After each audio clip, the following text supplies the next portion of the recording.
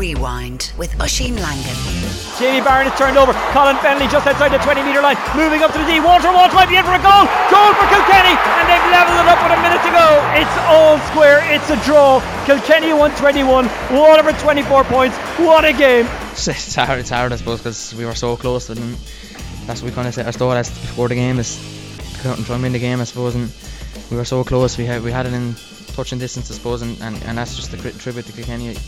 This is the Rewind on News Talk. Coming up, Paddy Mulligan is back and he'll preview the upcoming Premier League season, which kicks off next weekend. Don't forget, live and exclusive Premier League matches every Sunday on Off the Ball. We've got Gaelic football with Jason Byrne of the Irish Sun, but first we'll talk hurling, and Waterford and Kilkenny will meet again in the All-Ireland semi-final next Saturday night at 6:45 in Thurles. 121 to 24 points the final score.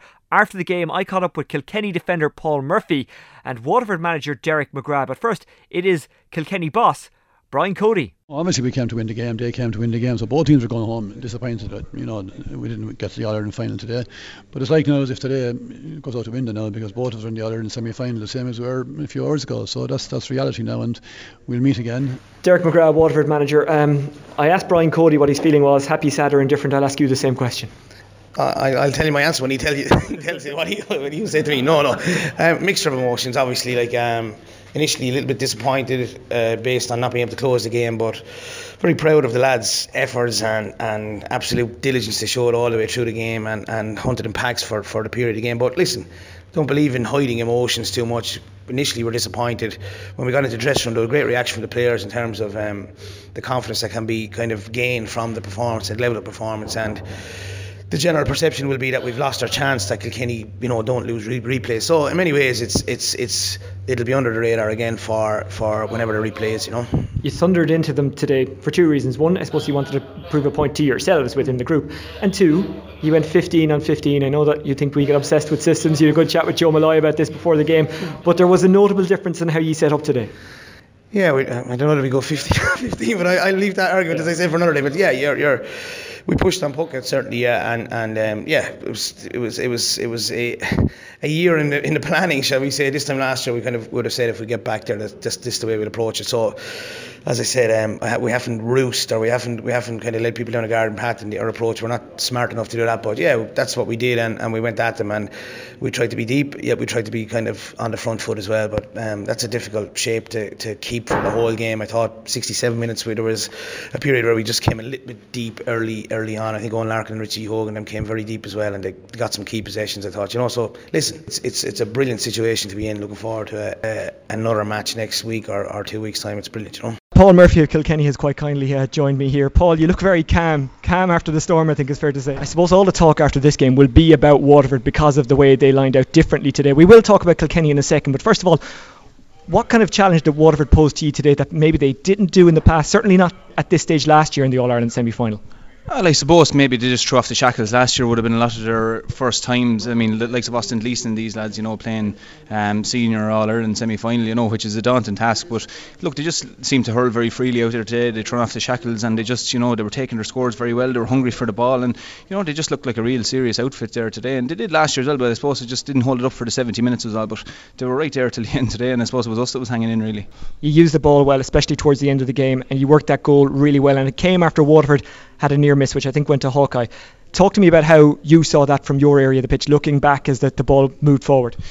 I suppose it's very hard. There were so many bodies down around that end. It's very hard to see where the opportunity is going to come from. But I saw lads were running off the shoulder, and that's always a good thing. If a fellow player has the ball and there's players running off the shoulder, you're always going to create something. And thankfully, Wally got the ball and Colin was running off his shoulder, and Wally kept going on the run. And it was just, it was great control in a tough area with a lot of players coming at him. And Stephen O'Keefe came out and made a brave challenge on Wally, but Wally just kept a cool head really and just kept it out of the way if Stephen O'Keefe didn't hit it straight at him. So look, it was fair play to the forwards. It couldn't have been easy to work the goal, but it was well worked. If there's such a thing, is that a pleasing draw for Kilkenny? Because Waterford had the lead almost throughout the game and they had the chances to win it, but you hung on in there and you got the goal and you did what was necessary without playing particularly well today. Yeah, look, I suppose when you're tested in every aspect really, we've won a few matches there and we've won them well and playing well. It's great as well, I suppose, to be tested in this angle of, when we are down by a few points coming back, and we left it a bit late, but we'd rather leave it a bit late and actually draw the match than just not putting up any sort of a challenge at all. I suppose it's a funny old feeling really. There's a lot of stuff going through your head. We had a chance to win it, they had a chance to win it. So I suppose, look, it's just the fact that both teams have another chance to go at this again is really what they'll take from it. How much do you look at your own performance after a game like this? You always look at your performance, even if you played, if you won by 10 points or lost by 10 points, you always look at your own performance. And certainly, look, every player on that pitch today could walk off and say, I could have got this ball, I could have got that ball. But, coming towards the end, when you get tired... Do you look at it yourself? Will you look at the replay yourself on your own without being told to do so? I don't know. It's hard. Sometimes I do look back on it. Sometimes I'd be curious to see a certain 10 minutes, certain 15 minutes or whatever it might be. So I haven't thought about it yet. I might go home this evening, I might just sit down, I might throw it on for a few minutes, and I might not. I don't know yet, but it's not a hard and fast rule that you have to look at it, This is the Rewind podcast on News Talk. In there you heard from Kilkenny defender Paul Murphy, Kilkenny manager Brian Cody, and Waterford boss Derek McGrath. In the intro, by the way, that was Austin Gleeson speaking. I don't think I clarified that at the time. What a game he had. Former All-Ireland winner with Wexford, Ursula Jacob, joining me now on the Rewind. Ursula, that was quite the game, wasn't it, in Croke Park? The game we've been waiting for, I think it's fair to say. Well, look, I think we can all say, it's the standout game in the hurling championship so far this year. Up to this game, most of the games, were dour affairs, and people were nearly questioning, the structure of the championship and what they're going to do and what's happening in hurling and the sweeper systems and all that. But I think yesterday, Waterford played a big part in the game yesterday, because they hurled with a lot more freedom than they had been up to this point. In the Munster final, obviously, they seem to be hurling kind of with a fear, and yesterday they kind of just expressed themselves and released the shackles, and they contributed massively to the game yesterday. And obviously Kilkenny, played their part too, in the fact that, they stuck at it even when things weren't going, their way, and, they showed kind of, why they're the All-Ireland champions, how they stuck at it, and, how they got the crucial goal at the vital stage. Derek McGrath said it there when I put it to him. Look, I don't think I'd agree necessarily that we went 15 on 15, but certainly, Ursula, they were a bit more orthodox. Can you explain to us what way Waterford lined out and what was so different about the way they played yesterday as compared to how they've played in big games over the last year or two? Well, definitely the major change in Waterford's style of play yesterday, their use and their intelligence with the ball was a lot more prominent yesterday. We've seen, and not to keep referring back to the Munster final, maybe, these long, high-hitting hope balls into the full forward line. Whereas yesterday, they seem to be using the kind of sharp passes that bit better. And, using the kind of space that they had in Croke Park. And the likes of, Pádraig Manley and Austin Gleeson in the half-forward line, contributed massively to this. Between the two of them, I think it was 19 points scored between the two of them. And this helped, the Waterford forwards in particular. And, it was nice to see that they were putting the pressure in on the Kilkenny backs. They were, they weren't just allowing, the likes of Paul Murphy and that, time on the ball. They were getting in on the tackles. Their work rate was phenomenal yesterday. And, Kevin Moore and Brick Walsh, the real leaders on the team, stood up to the Kilkenny defence yesterday, and they really pushed up on them. And I think that was a massive difference. Seamus Hickey was on Off the Ball, the Limerick hurler, and he said Kilkenny didn't play particularly well at times, but they kept making runs off the shoulders. They kept trying the hand passes. They didn't always work out. Now, they worked out at the vital time for Walter Walsh's goal. Colin Fennelly ploughed through. They worked the ball up from the back. They got it out to Walter. Walter with a fantastic finish. Is that the difference between Kilkenny and the other teams, that even when it's not quite going well, they'll keep trying it and eventually it will happen? Well, look at they showed massive resilience and character in the way that they kind of got that goal out of nothing. Michael Fennelly had hit a kind of loose ball into the Waterford defence, and Jamie Byrne, who had a great game yesterday, had made just a small error in laying the ball off, and that's how I suppose the goal created for Kilkenny. And I suppose, look, we've said it for this year and years before this. Kilkenny's ruthlessness. Give them one chance.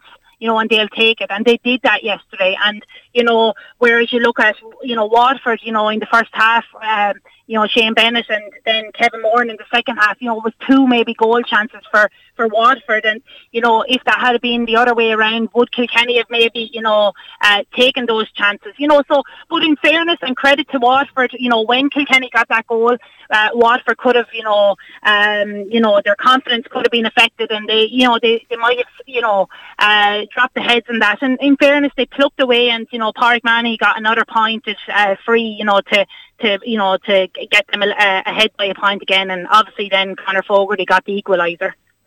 Regards Kilkenny and not completing passes and not at their fluent best for the bulk of the game, was that down to their own performance? Was that down to the pressure that Waterford put on them, or was it down to a mixture of the two? It's a hard one to exactly put your finger on.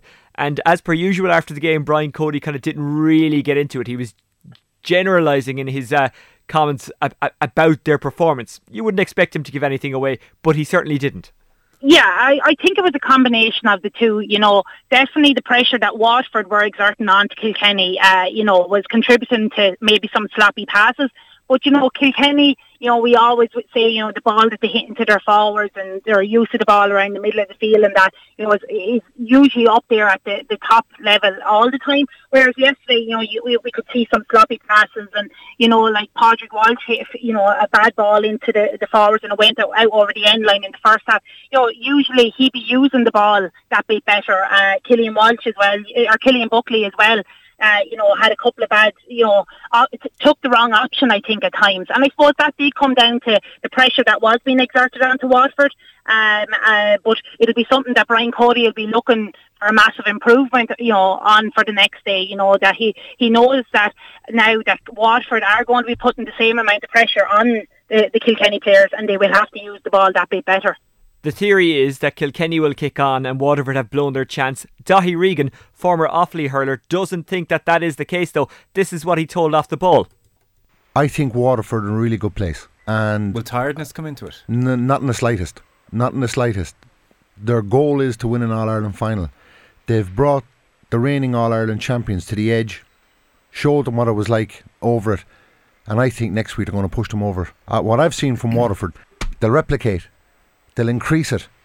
And I think Kilkenny will say all the right things. I think they're an extraordinary bunch and we've known this. I honestly believe the time has come for this Waterford team. What I've seen today, I think is phenomenal. And I could be wrong. It's an opinion. But I think they'll push Kilkenny over the edge next week, and I think we're looking at the start of a serious Waterford team. It's a big statement from Daithí Regan. Ursula Jacob, do you agree or disagree? Yeah, I think Waterford are going in, in a positive frame of mind ahead of next week.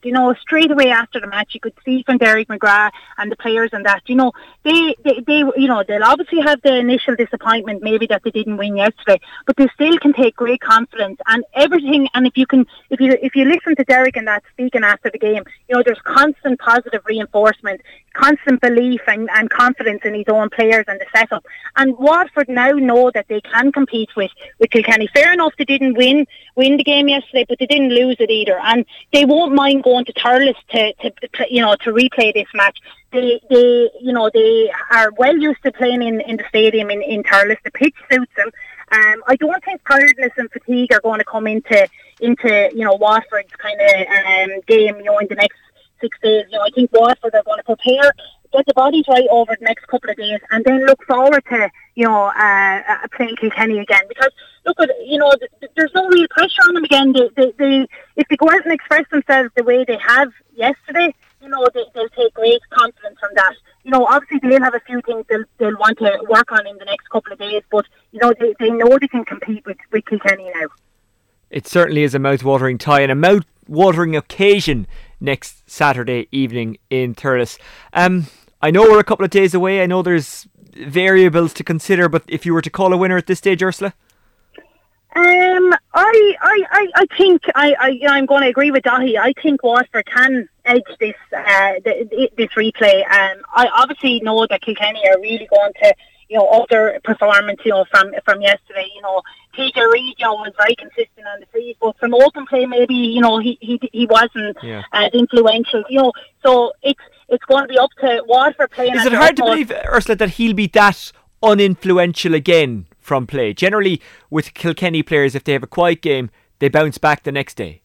Yeah, I suppose that would be a worry and a concern from a Waterford point of view that, TJ, scored these frees and they were very good in that, but, from open play maybe there wasn't, as much coming from him, but, the thing is that's a credit to Waterford's defence too, but, in saying that, when TJ didn't get the scores, Richie Hogan stepped up, Walter Walsh got the goal, Conor Fogarty got 2 great points, so Waterford know they can't consume themselves just with TJ Reid either, but obviously he's a massive player, and I don't think he'll be maybe as quiet as he was yesterday from open play. I think they'll be looking to get him more into the game, and that's something that Brian Cody will probably be looking at in the next couple of days. And does it make it harder or easier for Kilkenny to prepare, the fact that they know that Waterford may push up on their puckouts, and they might do it for 70 minutes this time around, depending on how close or otherwise the game is? Yeah, like I suppose, the thing in the last couple of minutes, Waterford maybe retrieve back to bringing back all their players, and that's how maybe it led to Conor Fogarty's equalising point, because Waterford, kind of reverted back to bringing back the players, trying to crowd the Kilkenny forwards. But, Derek will know that they'll have to try stick at their game plan that they had yesterday by pushing up onto the Kilkenny defence and the midfielders. Yeah. And Brian Cody will be trying to counteract that obviously as well. And he'll be wary that Waterford competed very good from the Kilkenny puckouts, and their aerial ability yesterday. Some of the greatest catches I've ever seen from both teams happened yesterday, and that's something maybe that Kilkenny had the edge over other teams in the past, that they were so strong physically in the air, that they were winning their own puckouts, they were winning the opposition puckouts, whereas Waterford, in fairness to them, were competing very good, with the aerial ball. So maybe Kilkenny will have to change their tactics from the puckouts point of view as well. And just before we leave this game, for Waterford, you mentioned that they dropped deep in the last 10 minutes. It's something Derek McGrath spoke about as well. How much of that is just burnt into their brain from the way they've played over the last couple of years, and how difficult is it to learn that lesson with a 6-day turnaround only? I mean, could you see it next week happening that Waterford might drop deep just out of sheer force of habit? I mean, when you're on the pitch, how difficult is it to break habits like that?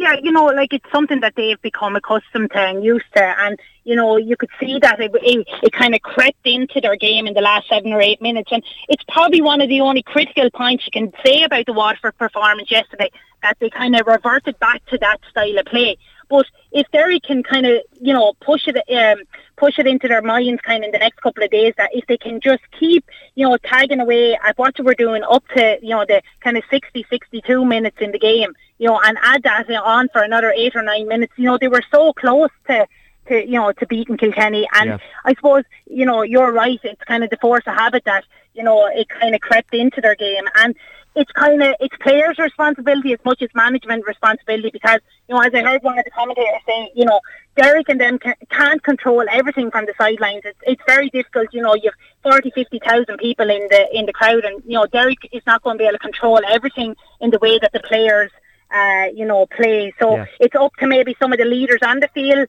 to communicate it as much as they can and stick to what they were doing yesterday for 3/4 of the game. Ursula, I want to talk to you about the semi-final next Sunday, but before that, I want to talk to you about the Liberty Insurance Camogie semi-finals this Saturday. There's a double header. Galway taking on Kilkenny at 1:30, Cork taking on Wexford at 3:15. It's due to take place in Nolan Park. I know that we're getting you just before you fill in a piece for camogie.ie previewing the matches. There is talk that this double header could move to Thurles and make the Waterford Kilkenny All-Ireland semi-final replay a triple header with these two games. Would that be a good thing for these two games, for the camogie matches?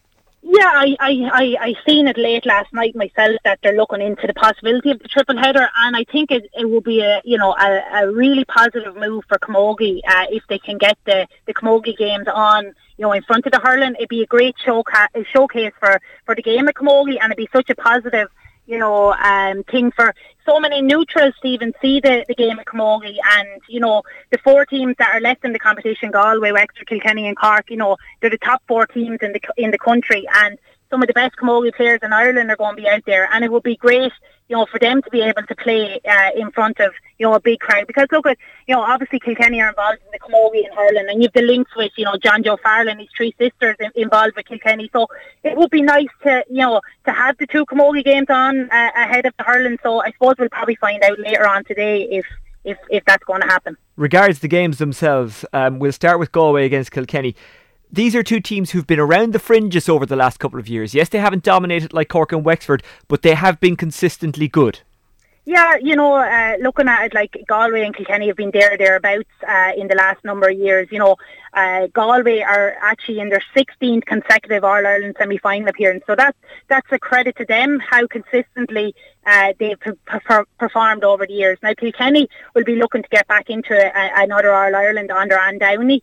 Interestingly enough, Anne, Kilkenny won the last All-Ireland in 1994, and Anne was the captain that year. So there's a bit of link between, the last Kilkenny winning team. But unfortunately, since that, 22 years ago, Kilkenny have lost 6 All-Ireland finals. So, Anne this year is really trying to get Kilkenny back onto the big stage. And I think it's going to be a really close encounter between the two. Kilkenny were victorious in the league final against Galway. Galway really underperformed that day. And, I suppose Galway got some sort of revenge in the final group stage, beating Kilkenny in that game by 5 points. So, I think it's going to be a very even game. But I think the extra game that Kilkenny got in the All-Ireland quarter-final against Offaly is going to stand to them. They've made a couple of positional switches in their team, and I think this has really stood to them. But I know Galway are really going to put it up to them, but I think Kilkenny are going to sneak it by a couple of points. At 3:15, Cork against Wexford, two old rivals meet. Yeah, it's going to be another massive game for both Cork and Wexford.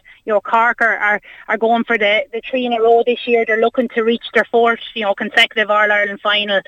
Wexford, I suppose, are probably still hurting that bit from last year when they narrowly lost to Galway in the All-Ireland semi-final. Interestingly enough as well, Cork and Wexford met in the group stages this year of the championship, and Wexford won that one by 19 to 9 points. It was a horrific day, wasn't it? It was like watching a pre-season game in January. The weather was really horrible in Wexford Park. Yeah, Wexford Park. Sorry. It was really tough conditions that day, and Wexford had a strong wind in the second half, and I suppose they were looking to get a kind of score to edge and past Cork that day, because it was looking like it was going to a draw. And Kate Kelly hit a great sideline ball into Una Lacey, and she got a screamer of a goal. And Una has consistently been getting 7-8 goals this year in the championship so far. So Wexford are going to be really targeting that again this year. Now, I suppose Wexford in the last 3 years have beaten Cork in the group stages. But, Wexford 2 years ago then, lost to Cork in the All-Ireland semi-final replay. So they'll be looking to, beat Cork when it really matters, in the knockout stages. But, Cork are still such a formidable team. You've Gemma O'Connor there at the heart of the defence in centre-back, and you've Rena Buckley and Breach Corkery. Still massive players both for the ladies footballers and the camogie team, and you have some of the newer girls on the team like Amy O'Connor in the forwards, an ex-Irish international soccer player. So you've got a mix of youth and experience with Cork, and the same at Wexford. And Wexford were very lucky to come through the test against Tipperary in the All-Ireland quarter-final. But I think they're going to learn a lot from that. And I do think the extra game is going to help, Wexford that bit as well. So I'm going to stick with my own, and I'm going to push for Wexford in that game as well. Ursula, one last question before we go. Moving on to Sunday, Galway against Tipperary in the All-Ireland Senior semi-final. Do you expect a game like last year's semi-final, a straight up shootout, or what kind of match are you expecting? Yeah, I think it's going to be a high-scoring game like last year. I think there's probably going to be, a few goals from either team. Obviously, we all know what Seamus Callanan did last year, and Galway are going to be looking to close down on him in particular. But, in saying that, they're going to have to be mindful, of the likes of John McGrath, who's having a great season this year, and cutting down that goal threat for Tipperary. Now Galway are going to take great confidence after beating Clare significantly in the previous game, and they're I think it's going to be another tight, tense affair, and I'm hoping it's going to be like Waterford and Kilkenny's game yesterday. Both teams expressing themselves, going out to hurl, and I think it will be a high scoring game, and I think there might be only a puck of the ball between the two teams as well. Former All-Ireland winner with Wexford, Ursula Jacob, really appreciate your time as always. Thanks for joining us on the News Talk Rewind podcast. No bother. So that's the hurling, but what about the football over the weekend? Mayo overcoming Tyrone 13 points to 12. It was a tight encounter, in Dublin beating Donegal 115 to 110. Before we hear from the Irish Sun's GAA reporter Jason Byrne, here is Mayo manager Stephen Rochford. Yeah, satisfied certainly. I suppose quarterfinals, semi-finals are, and certainly through the qualifiers, it was about getting performances in, and we didn't always do that, but I think we put in a really hard working performance today, and we didn't necessarily play all the quality football that we'd like, but certainly we continue to be a work in progress, but we've got another day to improve on. Yeah, you were willing to, it seemed, play the game on their terms, in the sense that you knew tactically how they were going to set up, and you were willing to mimic them and match them for that, and you were very, very good at that at times. And you saw in the second half with the likes of Lee Keegan getting forward and kicking big scores. Was that something you talked a lot about during the week? Yeah, look, we knew you need to be patient, very patient in relation to playing Tyrone. They've a very, very set structure and zonal setup. We were confident that we would look to create opportunities there, but it's that discipline to stay to what you're being asked, and thought the lads did that, and I would probably disappointed midway through the second half there. We didn't kick off. We went 2 points up, and we had an opportunity or two to kick on, and maybe levels of confidence weren't quite as high as they would be coming through the qualifiers. We hadn't kicked into the gears that we know that we were capable of, and I think what today's win will hopefully do will give us that element of confidence now to drive on, because we have a big semi-final coming up. Jason, as per usual, a manager who's going on in the championship doesn't give away too much, but in speaking to Mossy Quinn there, Stephen Rochford seemed very happy with the effort and I suppose resilience that his team showed in their win over Tyrone. Yeah, 100%. Oisin, and the thing about it is, a lot of people before the game on Saturday, including myself, predicted that Tyrone would come through that game, maybe not comfortably, but that Tyrone would certainly reach the All-Ireland semi-finals and, really challenge for Sam Maguire this year, but it proved not to be the case. The chips were down and Mayo had to deliver, and they really, really did. They showed great resolve, and they showed great fight and determination, and the hunger that they had from 1 to 15 was just absolutely incredible. I thought Lee Keegan was superb. Tyrone tried to target Aidan O'Shea and get in his face. It didn't work. He just seemed like a man possessed again. Killian O'Connor got some great scores. Dermot O'Connor showed how much of an important man he is to the team after, of course, he missed the game against Westmeath. It looks like this qualifier run could have suited Mayo Washing. Breezing through Connacht 5 years in a row wouldn't have done them that much good coming into the All-Ireland series, but they ground out results coming through the back door against Fermanagh, Kildare and Westmeath, and when they finally got into Croke Park, they really hit the ground running, and they beat Tyrone, and I think Mickey Hart got it wrong in a lot of ways too. I think Jim McGuinness actually raised a really interesting point on Sky Sports. He said that Mayo kind of matched Tyrone, and Mayo essentially, he said, saw what Tyrone did in their last couple of games and matched them and set up tactically to counteract that, whereas Tyrone just set up the way Tyrone always do, and they didn't really look at Mayo when preparing for the game. They just did their own thing. Yeah, I would have to agree with that. And the most disappointing aspect from the Tyrone point of view was that the way they normally counter-attack, they didn't seem to produce that at all on Saturday. Going at teams at pace when they turned the ball over, and Mayo just seemed to stop that and cut that out. And Mayo went into that game with nothing to lose. They were complete underdogs. It was the first time they'd been underdogs coming into a championship game all summer, and that includes, of course, the Galway game in Connacht, where they were shocked in Castlebar at the start of the year. So, they had absolutely nothing to lose, and I really do think Mickey Hart got it wrong, and maybe he didn't give Tyrone the respect that they deserved when he saw teams like Fermanagh going down to Castlebar and giving them a real run for their money, and Galway, of course, beating them, and we all saw what happened to Galway after that against Tipperary. But it's very hard to put your finger on what happened to Tyrone. They seemed like a real team possessed this year, going out to get the Ulster title after 6 years without winning it. They really wanted to go out and get Donegal, and maybe they didn't move on from that enough. Maybe it was over celebrated. Who knows? The big thing now for Tyrone is, I think, if Sean Cavan is going to stay on or not, Oisin, because he hinted towards the end of the league. I think we spoke to him before the Division 2 final against Cavan that this could well possibly be his last year, but he certainly will not want to end a fantastic inter-county football career on that note. And we saw how important he still is for Tyrone, because if he was on for that last 10 minutes, look, we'll never know for certain, but they may well have won it because it was bad decision making and an unsteadiness that really cost them in the last 10 minutes.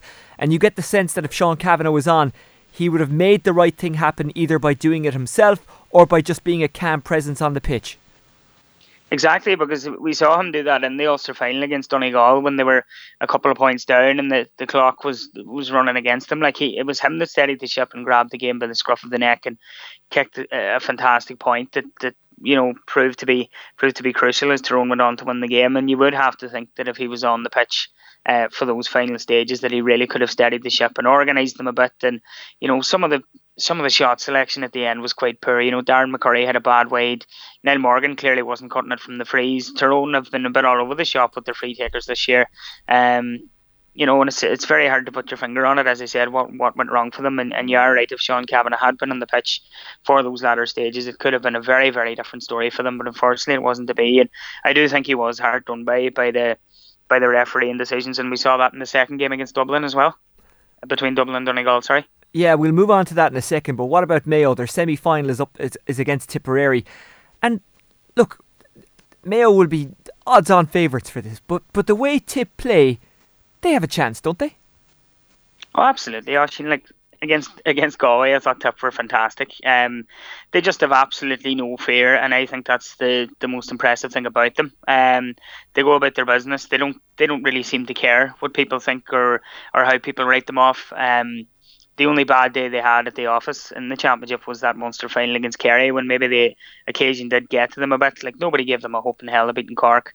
They were really put up against it when they had to go all the way to Cavan to face Derry in the qualifiers, and they went up there and got the job done. That was one of the games of the year. And coming into the Galway game in the quarter final last weekend, again, nobody gave them a hope, and they played some football that you would see the Barcelona soccer team being proud of. Every time they went forward, they looked like they were going to get a goal. They carved Galway open time and time again, and they could have won that game by a lot more. And we're heading up to the Tipperary press night tonight, actually, in Thurles, and I'm looking forward to hearing what Liam Cairns has to say, because he's a very interesting character. And because he doesn't hold back, does he? He doesn't hide the fact that he was very displeased with some of the punditry before the Galway game and the Derry game. He was actually really irritated that his team were written off so badly and so much. Yeah, and like he's a breath of fresh air in terms of his honesty as well, and he's a very passionate football man, and you can really tell that. And I have no doubt that Liam would have nailed some of those articles to the dressing room wall, and he would have relayed those comments to his players on the training ground time and time again. And those flames are only going to be fanned again in the next couple of weeks when everyone's going to write them off against Mayo, because I think people are going to write them off. But I don't think you can write this Tipperary team off at this stage. Like, they're in the All-Ireland semi-final in merit. They've played fantastic football along the way. They've got some serious footballers. Peter Atchison, captain. I know lads that played with him before in America, and they say he's such a leader. He's so dedicated, and you have other fellas like Philip Austin, Michael Quinlivan, Robbie Kiley there at the back. Like, these lads are all these guys aren't bad players by any stretch of the imagination, and there's a reason why this team are in the All-Ireland semi-final, and Mayo certainly can't take them for granted, and it's a big danger for Mayo this game, because of the fact that Tipperary have been using these motivations all year long, and they're only going to get to use them now again coming into that semi-final. Let's talk about the second quarter final last Saturday. Dublin beating Donegal 115-110. Professional as I am, Jason, I brought my phone into studio, and that's the little kind of vibrating noise you heard a couple of seconds ago. But you know what? I'm glad I made the mistake, because that vibration was an email coming in, and it's from a bookmakers that has Dublin 4-5 to retain the Sam Maguire. Are you more or less convinced about Dublin following their display against Donegal on Saturday? I think so, Oisin, and I actually think that's a great price as well, if anyone wants to get on that. But look, they that game will bring them on leaps and bounds. That was the test that they wanted coming into the game against Kerry, and Dublin have really got the noose around Kerry in the last couple of years. And in the All-Ireland final last year, I thought Dublin could have won that game by a lot more, even though it was 12 points to 9. There was no goals. I think the conditions didn't favour either team on the day, of course, but I think with better conditions, Dublin could have really coasted clear in the final last September. To still win by 5 points and finish the game with 13 men just says it all. And I'm sure the county board will be appealing. They'll certainly be appealing the O'Gara red card, because they thought that was incredibly harsh. When you see the it's harsh, Jason. It's harsh. It's harsh. You're right, but it is a strike, isn't it? I mean, and the rules are the rules. They're quite clear. Yeah, the letter into the law. Yeah, and I think the umpires kind of. One of the umpires seeing it maybe from a certain angle, it didn't work in his favour either. But when you see some of the other hits that went in, like it's very disappointing for a player like that to possibly miss out in an All-Ireland semi-final. Because I was chatting to Bernard Brogan this morning, and he was saying that it's very disappointing for him, because he was just kind of starting to make his mark on the team, So like the punishment doesn't fit the crime, and I actually hope he does get cleared. Jeremy Connolly, don't want to comment too much on that one, but maybe Jim Gavin's right as well. Maybe he was targeted again, and that happens. Big players, like it happens. Donegal's Michael Murphy, it happened. Jerry O'Shea's, your Sean Cavanagh's, and we saw that a lot again over the weekend. And Tomas O'Shea said in the Sunday game last night that it's creeping into our game, and you certainly have to agree. And Alan Brogan actually said it today as well, didn't he? He tweeted about players being targeted. He basically said, look, it happens all the time. I don't want to paraphrase him too much, actually, because I know he tweeted, but I don't remember the exact wording. But his basic point was, it happens to players, and surely punishment has to be given to the guys who start this, the instigators, because that's as bad as the reaction. And that's maybe the next thing that the officials are going to look at. We have these issues every year. There's always some issue every year, and this year it seems to be the good players like Aidan O'Shea, Bernard Brogan possibly, O'Gara when he came on, Diarmuid Connolly, it's happened to him a couple of times, being wound up and targeted. Yeah, and it's really not fair. And you can see these players getting frustrated, and that's probably why Michael Murphy maybe left a hand in for his challenge. And it's why you see boys like Aidan O'Shea getting very frustrated as well. And you can really see Aidan O'Shea venting some of his frustration at the whistle with his celebrations the last day. He'd been wound up the entire game. Tyrone were really in his face, roaring at him, and there's a lot of sledging and that goes into Jeremy Connolly's ear, and it can't be easy for these guys. There's enough pressure on them already to perform in big championship games, and especially on the likes of Saturday with a full house at Croke Park and games live on TV and half the world watching. So it is a big worry, and I'm sure the powers that be at Croke Park will be sitting down to kind of brief referees on how to deal with this better, and maybe cut it out from the word go, because this starts before the ball's even thrown in at times in matches. You see it all the time, and it is very worrying, especially when you consider that a lot of young players were in Croke Park the other day. A lot of young kids growing up playing the game would have been watching it on TV and whatnot, and you don't want this to become a bit of an epidemic and a bit of a problem, because it's not the road we want to go down. I guess that's the discussion point after the game, and it generally is when there's sendings off and incidents like that. But what about Dublin's actual tactics and setup and play? It was interesting tactics sometimes. Like I thought, Donegal supporters were booing Dublin at times when they kind of just opted to keep the ball and go a bit lateral. But Dublin are even better than what they showed the last day, and maybe they're not at the powers that they were at last year, but I can certainly see Sam Maguire staying put. Oisin, just the resources they have, and all the talk about their defence and their full back line and the 3 All-Stars being missing on Saturday. McCarthy will be back for the semi-final, you would think, regardless. They did concede a goal. They were cut open for Ryan McHugh's goal in that second half, but they've conceded goals in other games as well, and I just think they have too much for anyone else that's out there at the minute. But again, it could be wide open for a shock. But I certainly think Dublin will beat Kerry. This Kerry team aren't the Kerry teams we saw in the past. Will that come down to legs, Jason? It definitely could, Oisin, because I think the game on Saturday came down to legs. we're going to see a lot of those Donegal players walking away now. Colin McFadden's already gone. Rory Kavanagh will probably go. Neil Gallagher will probably go. His back hasn't been right all year. Christy Toyle will probably go. So Kerry maybe aren't in that same age bracket in terms of legs, but Dublin will have the legs to beat them in the All-Ireland semi-final. I would certainly think so. They disposed of them easily in the league earlier this year as well in the final, and I know league form goes out the window in this championship, certainly proved that, but when it comes down to Kerry, Dublin and lately, and when you put them down on paper, both teams down on paper, like, it's very hard to see Dublin losing that game. And I'm sure them being two traditional powerhouses of the game who respect football and nothing else, there would be no winding up, there'd be no targeting, there'd be no underhand stuff. Of course there won't. There won't, Jason. No, absolutely. Absolutely no. We didn't not. see any of it in the final last September. No, not at all. It was funny actually because Eamon Fitzmaurice, and I forget when he said this, it might have been after the league game, said that referees need to protect Kieran Donaghy a bit more, and Joe Brawley had a laugh at this in the Sunday Independent, saying that's hilarious when you consider that the Kerry players put a saddle on Michael Murphy in the All-Ireland final a couple of years ago. It'll be interesting to see where Donaghy is deployed in this game, won't it? Probably at full forward, because again, to mention the term legs, he's probably not ideal for midfield, but maybe they'll spring a surprise. Yeah, you wouldn't know where they'd put him. I'm sure he'd like to go in and get in Philly McMahon's face again. That's for sure. But you wouldn't know. Yeah. Like that Dublin midfield. Dublin have a lot of options in midfield, and I've been very impressed actually this year with Michael Dara McCauley. He was unlucky to be left out of the team at stages last year, and maybe Jim Gavin was giving him a bit of a kick up the backside to say, there's no guarantees here. And, Michael Dara has performed brilliantly and reacted really well to that. And a lot of people are forgetting too that he's had a very, very long year with winning the Club All-Ireland. So, he looks like he's at the peak of his powers at the minute. And, I thought he cleaned Donegal out of it a few times there on Saturday too. Okay, Jason Byrne of the Irish Sun, thanks for joining us on the Rewind podcast here on News Talk. No problem, Oisin.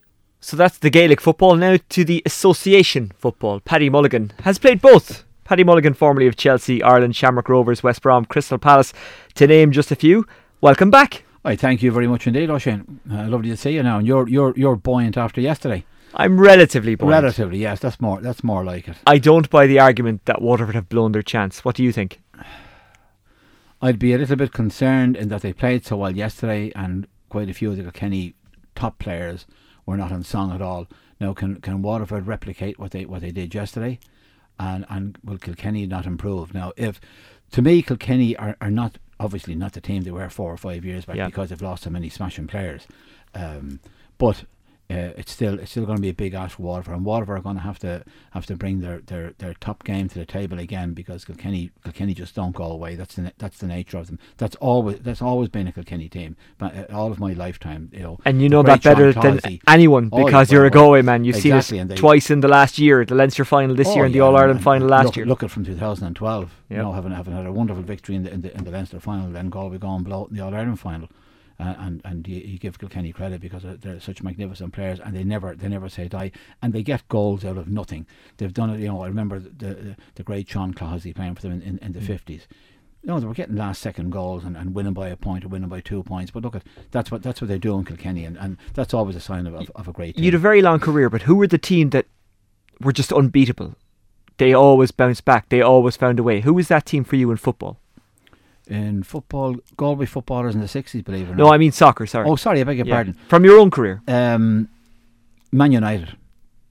Man United were never ever beaten. Liverpool were absolutely magnificent. In the 70s and 80s. Oh, you'd go in the late 60s, 70s, 80s. You'd go to Anfield and you wouldn't get over the halfway line. I am not exaggerating. You would not. We at Chelsea went to Anfield in 1970. And we could not get across that halfway line the first half. They're leading 2 or 3-0 at half time. And do you see similarities between that Liverpool team and this Kilkenny team? And if so, what are they? Yeah, the similarities are the never say die spirit. They never lose their composure. They never lose their shape or their balance. And they keep doing the simple things, and they keep doing it well. And they've got wonderful belief in that they know that it's going to come right at some stage, and they've got patience with a capital P, and that's the whole secret. They don't when sometimes when teams are chasing a game, everything goes out the window. One player thinks he can win it, another player thinks, well, maybe I can win it. But no, Kilkenny and the Liverpool team of that era were absolutely perfection, in so much that they held the line, they kept their balance, they kept their shape, and never panicked. And they have a common trait, or they have something very much in common. Iconic managers, that Liverpool team and this Kilkenny team. Oh yes, I mean Shankly was magnificent. How much does that have to do with it? Oh, it's got a great deal, because they're the people who set the tone. They're the people who have you in training every day, and they're looking at you and they're monitoring just what progress you're making and what progress you're not making. If you're not performing, you're on your way. It's as simple as that.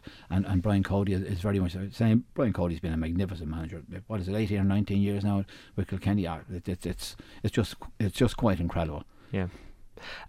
Let's talk about the football over the weekend. Manchester United getting a 2-1 win against Leicester in the Community Shield. I'm just about used to not calling it the Charity Shield anymore. Yeah, no more than myself. They have signed Pogba. It looks like it's going to be signed, sealed and delivered in the next day or so. It'll cost them in or around €100 million, actually probably north of that. This is what Jose had to say. What is expensive and not expensive in football, I don't know anymore. I just know that he's a big player that is going for sure to be important for a big club like Man United. How big is he? How important is he? Is he worth the money? Not in a million years is he worth the money, and I saw a lot of him in Serie A last year playing for Juventus, and I was not enamoured with him at all, and certainly in the Euros. And people will make the excuse, well, he wasn't playing the right position and so on. Look, if he's got football intelligence, it doesn't matter what position he's playing in. He'll know when to make that run. He'll know when to make that tackle. He'll know when to give that ball. And now and again he hit a 40 or 50 yard ball of a wonderful pass, but that was only now and again. He needs to be doing an awful lot more as far as I would be concerned, and the pace of the Premier League may not suit him, and that's going to be another consideration. So we'll wait and see, but I certainly wouldn't be spending any money on him, to be perfectly honest with you, because when he should have stood up for the French, on quite a few occasions last year when he should have stood up for Juventus as well, he was found wanting. So Mourinho is going to have to get onto his mental attitude, because he seems to me to be he's got a lazy mind, and when he's not controlling the game, which is very rare for him to control the game, and that's another huge concern. Mourinho doesn't like dudes who sit back. He likes guys who work hard. I mean, he is known as a manager who runs these players into the ground. So it actually requires, from what you're saying, it seems to be the case that it requires a complete mindset change from Pogba to play under Mourinho. Yet this is a Mourinho signing. Like, he's driving this, so yes, he obviously believes he can get that out of Pogba. Well, see, Mourinho always believes he can get the very best out of players. That's why he takes them on. You know, at Chelsea the year before, that's when they won the league. Eden Hazard played out of his skin for the whole year. Costa was magnificent, you know, and then last year there was nothing happening. So it went to full circle. But there's no question about it that Mourinho has a way with him that, you know, when he was at Inter Milan, every club he's been at, Chelsea, Inter Milan, he and Real Madrid, he's been magnificent, because the players love him, because they love his style of management, and they like him as a person as well. So now I think he's going to have his work cut out with Pogba. He's going to have a lot of sleepless nights, I would think, unless that Pogba changes his attitude completely. And if he doesn't change his attitude completely, as quickly as he's in there, he'll be on his way again. Ibrahimovic has scored a couple of goals, granted in pre-season, but yes, is it important that he gets that kind of good start? Oh, it's very important, and it's important that he shows up each week as well. I mean, welcome to the Premier League now in the next few weeks, because it'll be the real football coming through probably from September to October. I know it's starting on Saturday, but teams won't be match fit, so he'll get away with a few things in the first few games. But after 4 or 5 games, you know, the teams are going to be hitting a decent level, and that's when questions are going to be asked of both Pogba and Ibrahimovic. But now, look, he's done very well. Got a smashing goal yesterday. He was there at the end. That's what he's paid to do. Go and stick the ball in the back of the net. But again, we have an attitude problem as well with him, as far as I'm concerned. And if he decides that he's not going to show up, well, then he won't bother showing up. But I would like to think that Mourinho, after having his nightmare at Chelsea, will have learned from the mistakes that he might have made, and will therefore get the best out of Ibrahimovic. He got the best out of him at Inter Milan, albeit 5 or 6 years ago, and that's perhaps the time that maybe Ibrahimovic should be looking to come to the Premier League and looking to come to Man United. He's 34 years of age now. can he do the whole season in the Premier League at a really high level of performance? And that remains the question. Manchester United open their campaign this Sunday against Bournemouth. It kicks off at 1:30.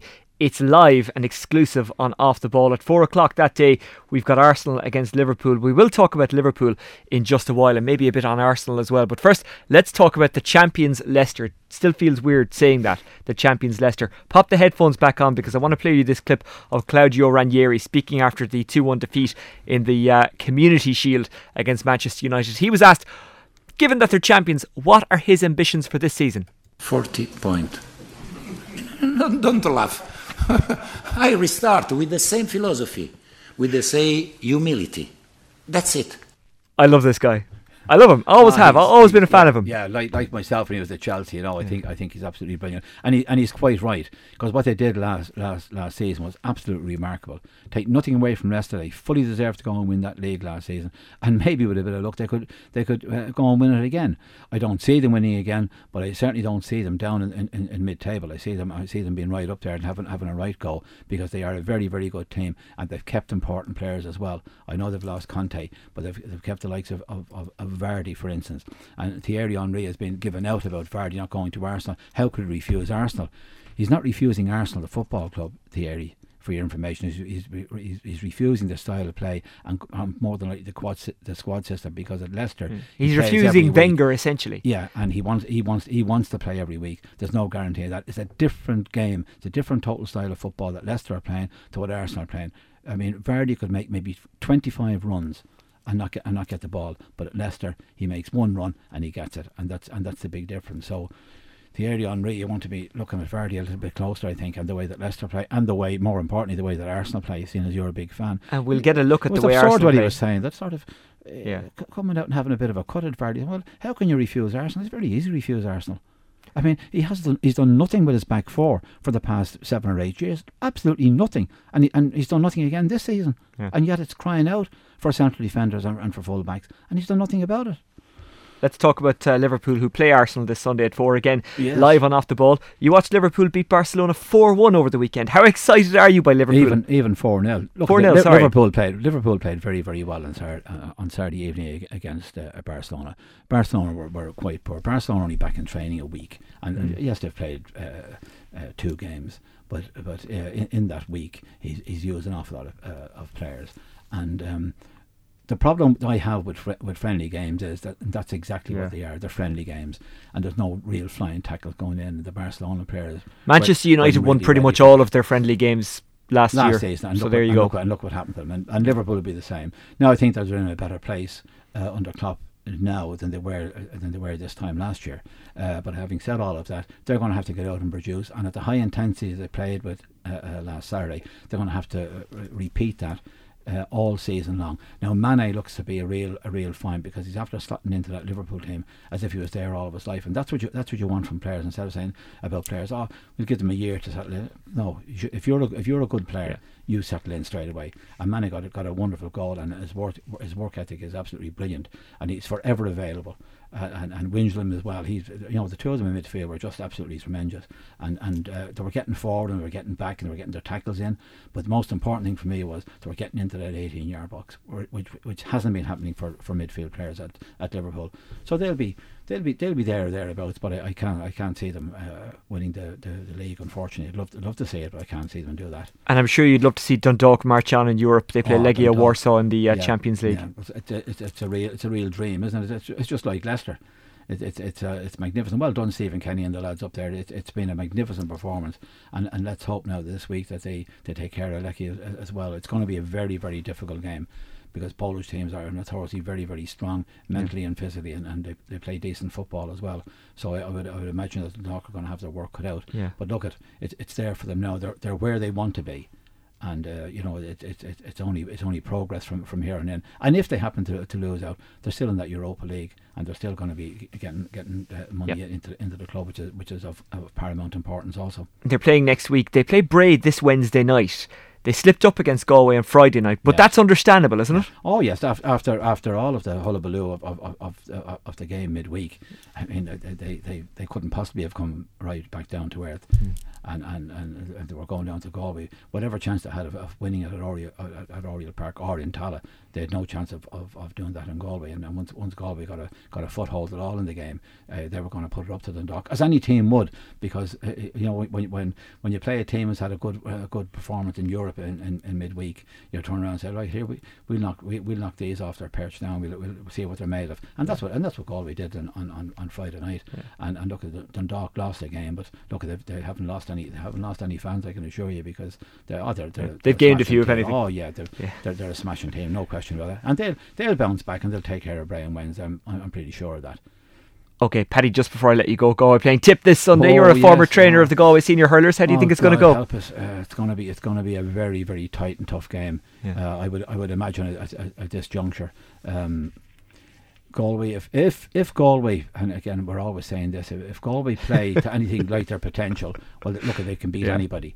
Well, that's the trick. And Tip will play. And Tip to me are playing a traditional style game. They're getting that ball into their forward end very, very quickly. Callan is making run, taking two defenders with him, and leaving space for O'Brien and the McGraths to go and get through.